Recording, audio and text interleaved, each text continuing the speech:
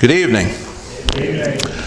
Just 2 weeks from tonight, we will have 3 door-knocking campaigners from Bear Valley Bible Institute of Denver amongst us. And I do want to say as I begin tonight that I truly appreciate the prayers, the gentlemen who have been leading us in prayers. These good brothers have been continually mindful in their prayers of this campaign. Please, everybody continue to remember this campaign and let us beg and plead for God to allow us to share the gospel with hungry and thirsty souls that want to know Him. But as I said last Sunday as well, one of the big mistakes that we could possibly make is in anticipating their arrival to do our personal evangelism for us. They're going to be knocking doors. They're going to be asking questions. But we still have a personal responsibility to talk to everybody that we know at every opportunity that is presented about Jesus Christ. It's not like we're hiring this out and somebody comes in and does our work for us. It doesn't work that way, as we know. You know, we've been talking a lot lately in the congregation here, in fact, for months, about the absolute essentiality of personal evangelism. And for obvious reasons. One need look no further than our numbers, our empty classrooms on a Sunday morning, and what all of that means to the future existence or lack thereof of this congregation. Evangelism is the reason for the church's existence. Matthew chapter 28, verses 18 and 20, as well as 1 Peter 2, verses 9 and 10.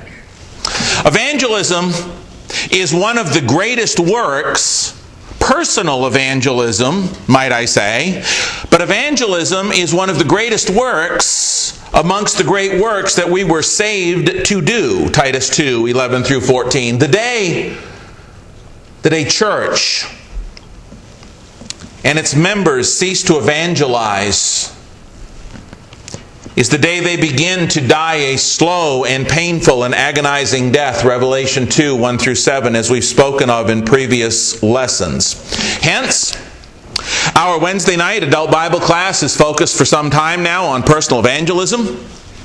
When I get back into teaching the Sunday morning adult class within the next few weeks or month or so or whenever that is, I plan to spend some time discussing exactly how to begin an in-home Bible class and materials to use, because I know some folks are like, I don't mind teaching, but where do I start? So, we're gonna talk about that in a class or two or more. Both our scripture reading tonight as well as the bulletin article today were both focused toward evangelism, as is tonight's sermon, which is entitled The Missing Link to Eternal Life.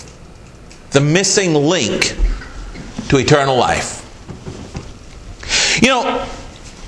Most of us without any difficulty have memorized what we call the 5 steps of salvation. And we can teach them to almost anybody, given the opportunity. We know that God's plan of salvation can be easily summarized by hearing, believing, confessing, repenting, and being baptized for the forgiveness of one's sins. And a lot of people throw a 6th one in there, and that is be faithful unto death. Revelation 2 and verse 10. We can do that. But here's the thing I want us to consider as we consider the missing link to eternal life. I think sometimes we can get so anxious to get sinners to step 5, to get them to baptism for the forgiveness of their sins and to be saved, as the Scriptures do clearly teach. Because most religious denominations, in fact all of them that I know of, pretty much skip right over that or else completely reject God's divinely inspired commandment of baptism in water as the act of faithful obedience, wherein one receives God's gift of grace, comes in contact with the blood, is therefore forgiven by calling on the name of the Lord at that point and rising to walk in newness of life. We want to get them to that point so much.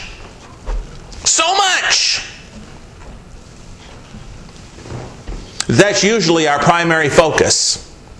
But then, 5 weeks, 6 weeks, 2 months, Down the road, those people we baptized are gone all too often, and we don't understand why. And so the question I want for us to consider tonight, is we're hopefully looking forward to some Bible studies out of this door knocking campaign. The question I want us to consider tonight, and certainly something to integrate into our thinking as we contemplate this upcoming evangelistic effort, as well as our own personal evangelism efforts, is this. Is the reason that we see such a huge percentage of those that we teach and baptize into Christ for the forgiveness of their sins fall away a few months later? Is the reason for that because we, unintentionally, though it may be, tend to do something very similar to what some of the denominations do? And you say, well, what on earth is that? Well, some of the denominations, in fact, again, most all of them that I know of, fail to emphasize or focus on the essentiality of baptism for the forgiveness of sins, right? But do we fail to focus on or emphasize one of the other just as important, just as essential, just as necessary elements of salvation? The one called repentance. Are we so anxious to get people baptized that we often skip right over repentance?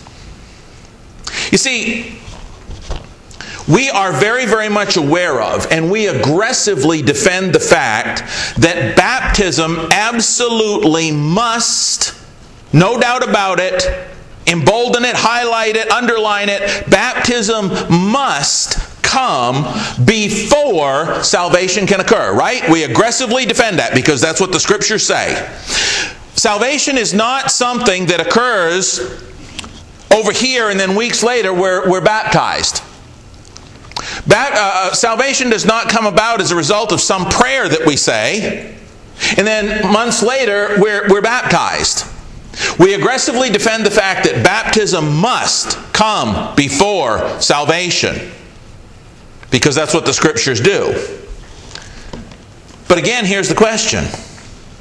Are we just as much, just as acutely aware of, and just as aggressive and adamant about teaching and defending and emphasizing the fact that repentance must likewise not only precede or come before salvation, but must be an ongoing element thereof as long as one lives? Do we stress that as much as we stress baptism?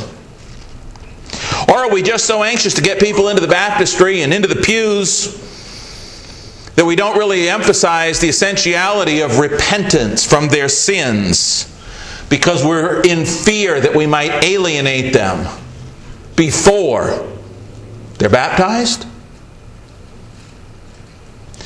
Which, of course, leads to so many of them exiting the pews a few weeks or months after they're baptized, when they slowly start to come to the realization of, hey, this is a life-altering thing. All of a sudden, when that hits them, it's like, whoa! When they begin to understand repentance later on. And if that's what happens, if we're so anxious to baptize them that we don't talk about repentance and that change and that life-altering occurrence that must happen, and they get baptized because that's all we teach them, and they come up out of the baptistry and they sit a few weeks and they leave, do you know they're in a worse condition when they leave than if they'd never come in the first place? Doesn't the Scripture say that? Scripture says that. Hebrews 6, 4 through 6, and 2 Peter 2, 20 through 22. Brethren, if we are going to accurately and effectively teach a lost sinner the biblical truth about God's plan of salvation, then we can't just skip steps 1 through 4, jump right on to 5, and assume they know all the rest of it. We must not skip over, neglect, fail to mention, fail to emphasize, fail to teach, nor assume they automatically know or understand what any of those divinely required commandments and responsibilities of God's pardon are, especially including repentance. I want to show you this evening the importance of repentance. And if you're taking notes, I'll try to go slow enough to accommodate that. Check this out. Some of the very first ever recorded words of instruction from John the Baptist, as well as Jesus Christ our Lord Himself, was repent. Matthew 3 and verse 2, Matthew 4 and verse 17. Jesus Christ our Lord Himself, He Himself said that the very reason He came was to call sinners to repentance. Mark 9:13 and Luke 5:32. And so, it should come as no surprise to us that when Jesus sent out the 12 in Mark 6 and verse 12, it says they went out and preached that people should repent. You see how important repentance was? And I want you to open your Bibles tonight as well to Luke 24. Not only did John the Baptist and Jesus teach it first and primarily, not only did Jesus say repentance was the reason that He came, was to teach sinners to repent, to call them to repentance. Not only was that the message that He gave the 12 when He sent them out in Mark 6:12, but look at what the message was, which the recently crucified but now resurrected Savior told His apostles they must share with the world in Luke 24, starting at verse 44. Then He said to them, "These are the words which I spoke to you while I was still with you, that all things must be fulfilled which were written in the law of Moses and the prophets and the Psalms concerning me." And He opened their understanding that they might comprehend the Scriptures. And then He said to them, "Thus it is written, and thus it was necessary for the Christ to suffer and to rise from the dead the third day." Now watch this. He's just come back, the resurrected Christ. He's appeared to these disciples at that first Lord's Day in the evening. He's come to them there. He's talking to them. And He said the whole reason for all of this, the whole reason the Scriptures, I'm proving what the Scriptures said about me, and the whole reason all of that had to happen, verse 46, was that repentance and remission of sins should be preached in His name to all nations, beginning at Jerusalem. Did you see that? Repentance and remission of sins. God, do you see the order? Repentance plays a primary and prioritized role there.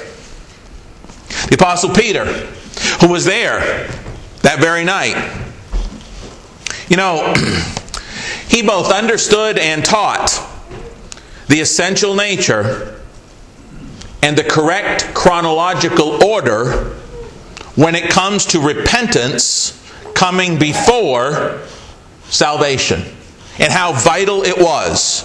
Look at the order. We know the passage, but please turn there anyway. Humor me. Acts 2:38. Even if you can quote it. Look what Peter said. When they asked in verse 37, "Men and brethren, what shall we do?" the very first words out of Peter's mouth, he didn't say, "Be baptized." That wasn't what he taught them to do first. First thing he told them, first word, repent and be baptized for the forgiveness of your sins. Look with me in Acts 3, verse 19, if you would please. After Peter teaches about Christ and what happened to Him and how that's what the prophets foretold, what does he say? Verse 19, "Repent therefore and be converted." Did he say, be converted and then repent? No, he said repent. That came first. And be converted. You see, if one doesn't repent, they're not truly converted. That doesn't mean you're never going to make a mistake. We'll see that when we get to what repentance is. But understand that you've got to repent in order to be converted, and if there is no repentance, there's no real conversion. Look finally with me in Acts 5 and verse 31, and look what it says there.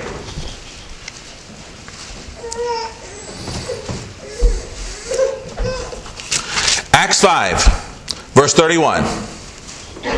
Him God has exalted to His right hand to be Prince and Savior, to give repentance to Israel and forgiveness of sins. Once again, repentance, then forgiveness. You know, we would continue to see the essential nature of repentance, just how vital and how crucial and critical and important that it is.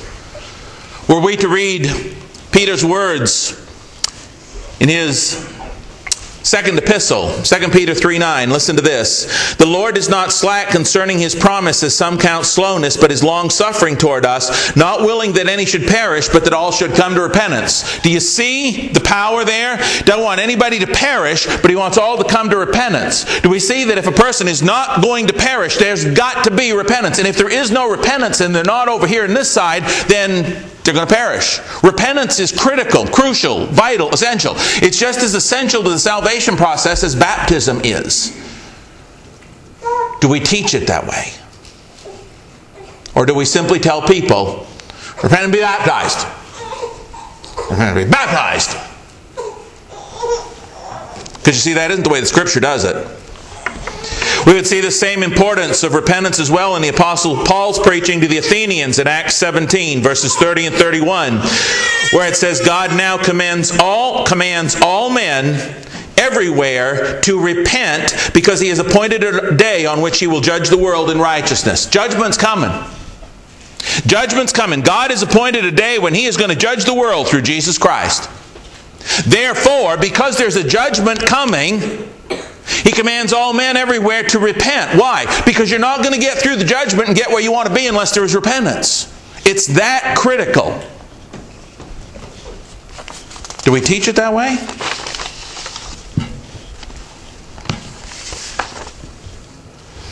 This is something we really need to think about. Say, why is he prattling on about this? I'm telling you why.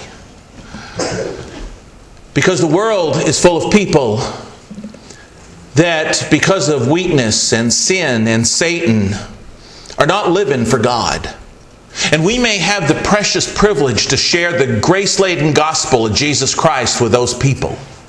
But when we do, we have got to, as lovingly as possible, with prayer and with understanding and with kindness, but with conviction still, we are going to have to reach them. We are going to have to teach them that in order to become a Christian, yes, God loves them. Yes, His grace is there. Yes, He wants to forgive them. Yes, baptism is necessary. But they can't keep living in the sin that they're living in, if there is one, if they're going to come to Christ. There's got to be repentance. And sometimes we just skip right over that because, again, we don't want to alienate anybody. Well, they'll walk out. The Bible teaches repentance comes before salvation. But what exactly is repentance? Vine's Expository Dictionary of Biblical Words defines repentance thus: to change one's mind or purpose. See, it doesn't mean somebody's going to be perfect the minute they become a Christian. If they repent, that means they change their mind and purpose. They do a U-turn. They start focusing on God. They make that psychological turn first, and then it comes through in their actions. It means to change one's mind or purpose, always in the New Testament involving a change for better. That's Vine's. Strong's Greek lexicon defines repentance thus: to change one's mind for better, heartily to amend with abhorrence of one's past sins. F.F. Bruce, in his Greek text commentary on the Acts of the Apostles, says this: repentance involves a turning, that is, a changing of one's mind and purpose and direction. Repentance involves a turning with contrition. Now, for those of you that may not know what contrition means, I had to look it up to make sure myself, so don't feel bad. I'm not pointing fingers at anybody. Contrition means remorse for having done wrong, sorrow for having offended God. And I want you to think about that. That's what contrition means. I am so sorry. I did not know. I did not understand. I am so sorry for what I have done, for the way I have let God down, for the sins that Jesus had to pay for me. Deep remorse. deep sorrow for having sinned. F.F. Bruce again, that's the definition of contrition, says this: repentance involves a turning with contrition from sin to God. The repentant sinner is in the proper condition to accept the divine forgiveness. I want you to consider that. A person needs to understand that they have sinned. They need to understand what that sin is. And they're so, at that point, if they're so sorry that they have done that to God and they helped drive those nails and they're responsible for what Jesus went through, it's then that they're ready to accept the divine grace in the right manner and can be baptized for the forgiveness of their sins. They accept it because they understand how lost they are and what they've done. But if that doesn't happen, you got a person that's drowning in shark-infested seas, and they don't realize they're drowning in shark-infested seas, and somebody throws them a life jacket, it ain't going to mean a whole lot because they think they're, on vacation having a great time. But if they understand the mess that they're in, and they go, how am I going to get out of this? And somebody throws them a life jacket, that's going to be everything to them. And so there needs to be this state of contrition. There needs to be this repentance, this turning toward God. Why? Because getting saved is not just about being baptized. It's not just about changing a few old habits. It's not just about starting to attend church now and then. It's not about that. But what repentance is all about is changing one's heart and mind when it comes to sin and self and God and righteousness. That's repentance. Repentance is all about coming to hate and abhor and be sorry for sin and selfishness and all the damaging things it has done to their lives. Proverbs 8 and verse 13. Repentance is all about committing everything you are. As you turn your heart, your mind, and your whole life's purpose toward God, it's about changing that direction and turning everything towards God. Repentance is all about committing everything you are to no longer living for sin, Satan, and self, but for God and holiness and righteousness. That's repentance. Now, that doesn't mean that sometimes the people aren't going to make a mistake on their way back to God. We've all made mistakes since we've been Christians, right? That's not what it means. But it means that my whole life's purpose at that point, my whole desire, everything in me is so sorry for the abhorrence and the awfulness and the ugliness of sin and Satan and everything I've done to God, that I am going to run to God with every fiber of my being at every opportunity, every day that I have. That's repentance. Repentance is about coming to understand that God is so good and so loving, and has given us so much of Himself in order to offer us eternal salvation through the blood of His only begotten Son, that we are going to surrender ourselves entirely to God and follow Him completely from now on, no matter the cost, no matter the consequences, or no matter what I have to give up in the process to do so. That's repentance. Turn to me to two passages in your Bible that show this. Philippians 3 would be the first one.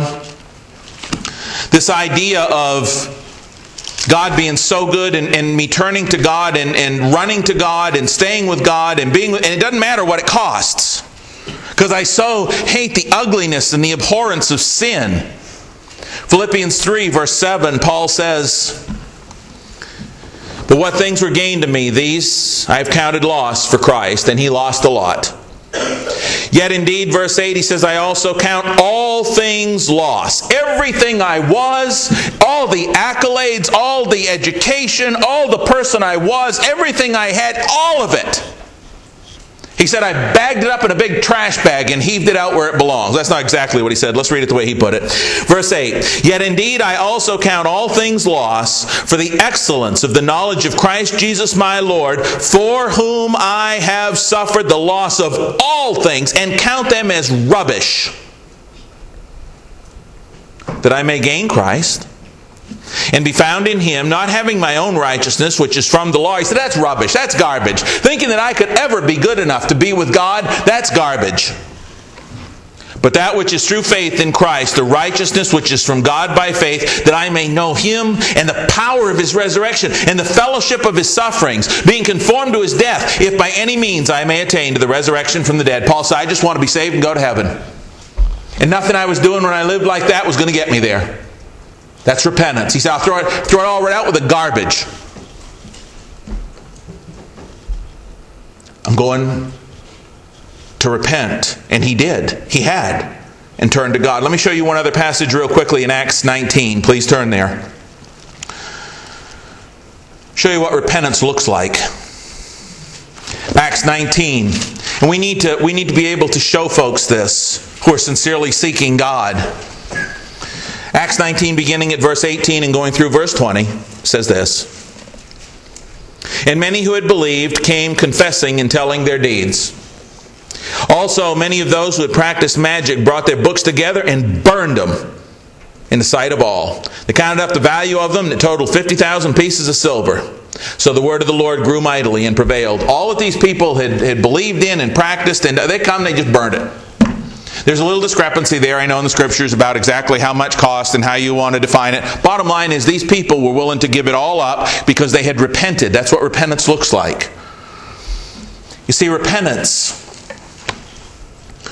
is all about a total commitment to that kind of life-altering life change. It's about counting the cost and making a complete commitment to Christ. The same way Christ made a complete commitment to us, as we talked about this morning in that lesson. As we discussed the crucifixion, we too have to go through a crucifixion. Jesus came and put it all right there for us. He made a complete commitment to us when He was crucified. And so we, true repentance, and when we truly repent, what we do, we crucify that old man of sin. We put him to death, and we come up and rise to walk in newness of life. Repentance is what must therefore come before and hence lead one to be biblically baptized. Again, I want you to think about this. The Scripture says in Acts 2:38, repent and be baptized. Why be baptized if you're not going to turn your life to God? You see the point? If you don't repent, if you don't say, I'm turning to God. If you don't say, I see how sinful and how awful and ugly and terrible this is, and I don't want to go to hell, and I need His grace, and I need His forgiveness, so I'm going to turn my heart and my mind, I'm going to turn my life, I'm going to turn my whole life's purpose to God. If you don't do that before you baptize, why be baptized? And yet I fear sometimes we're so anxious to get these people into baptistry. And we know they're in a situation or they're practicing some sin that's got to stop. And we see from their life that they got to turn to God, and it doesn't look like they're really ready to turn to God. But boy, we're going to baptize them. I think that's a mistake sometimes that we're tempted to make in the Lord's church. Yeah, baptism is essential prior to salvation, but repentance is just as essential prior to baptism. Repentance is all about turning to God, diligently desiring and completely committing to church, studying, learning, obeying, and sharing the Word of God at every possible opportunity, no matter what. That's what repentance is. Completely committing to studying, learning, obeying, and sharing the Word of God at every possible opportunity, no matter what. For those of you taking notes, 2 Peter 1, 2 through 11, Romans 12, 1 and 2, 2 Timothy 1, 8 through 13, and we could list others, but that's 3 and that's fine. But here's something that happened in Scripture. Sometimes we see people in Scripture who initially made that commitment. They repented and they made that commitment to go ahead and study and learn and turn their life's purpose and their heart and their mind and everything they were to God and to be transformed by the renewing of their mind. And they made that decision. And they got baptized and they got added to His church. But then we see in Scripture sometimes some of them began to become lazy, and sluggish in their righteousness, maybe, in their study, in their commitment, and in their service. While still others who had made that same initial commitment and initially repented, they got tempted and began to drift and get pulled back into the world and all of its sinful pleasures. And you know what those folks were told to do? Repent. Romans 2, 4 through 24. 2 Corinthians 7, 9 and 10. Hebrews 10, 23 through 39. Revelation 2 and 3. Point is, repentance isn't just something that we do turning our heart and mind initially to God. It's not just something that we do once and then get baptized because we've turned to God and we want His grace and forgiveness. But sometimes once we've made that decision, like people who make New Year's resolutions, for example, we've made that, we said we're going to do it and we mean to do it and we intend to do it and we got the best intentions and we're just working at it and we're going after God and we're trying to do it all, and Satan comes along, drops a piece of fruit, and we go, wait a minute, wow, that looks really good over there. And we kind of veer off path. And guess what? God says in that case too, we need to repent. Repentance is not a one-time deal. It's a way of life. Repentance is an essential everyday element of true salvation. We would see that in Colossians 3 and 2 Peter 2 and so many other verses. As we close this lesson tonight, I want to ask you to really think about, as we hopefully have the opportunity for several in-home Bible studies, I want you to think about the fact that we must find ways to lovingly, humbly, compassionately, but firmly and scripturally teach repentance and insist on it as much as we do baptism. Because just as baptism, or baptism, depending on how you want to say it, just as baptism must come before salvation, so too repentance in the Scriptures, as we've seen, must happen before biblical baptism. Otherwise, we could find ourselves with any number of baptisms, but no real conversions to Jesus Christ. We could find ourselves with a lot of people making waves in the baptistry, but no real committed, long-term, in it for life Christians. What about you tonight?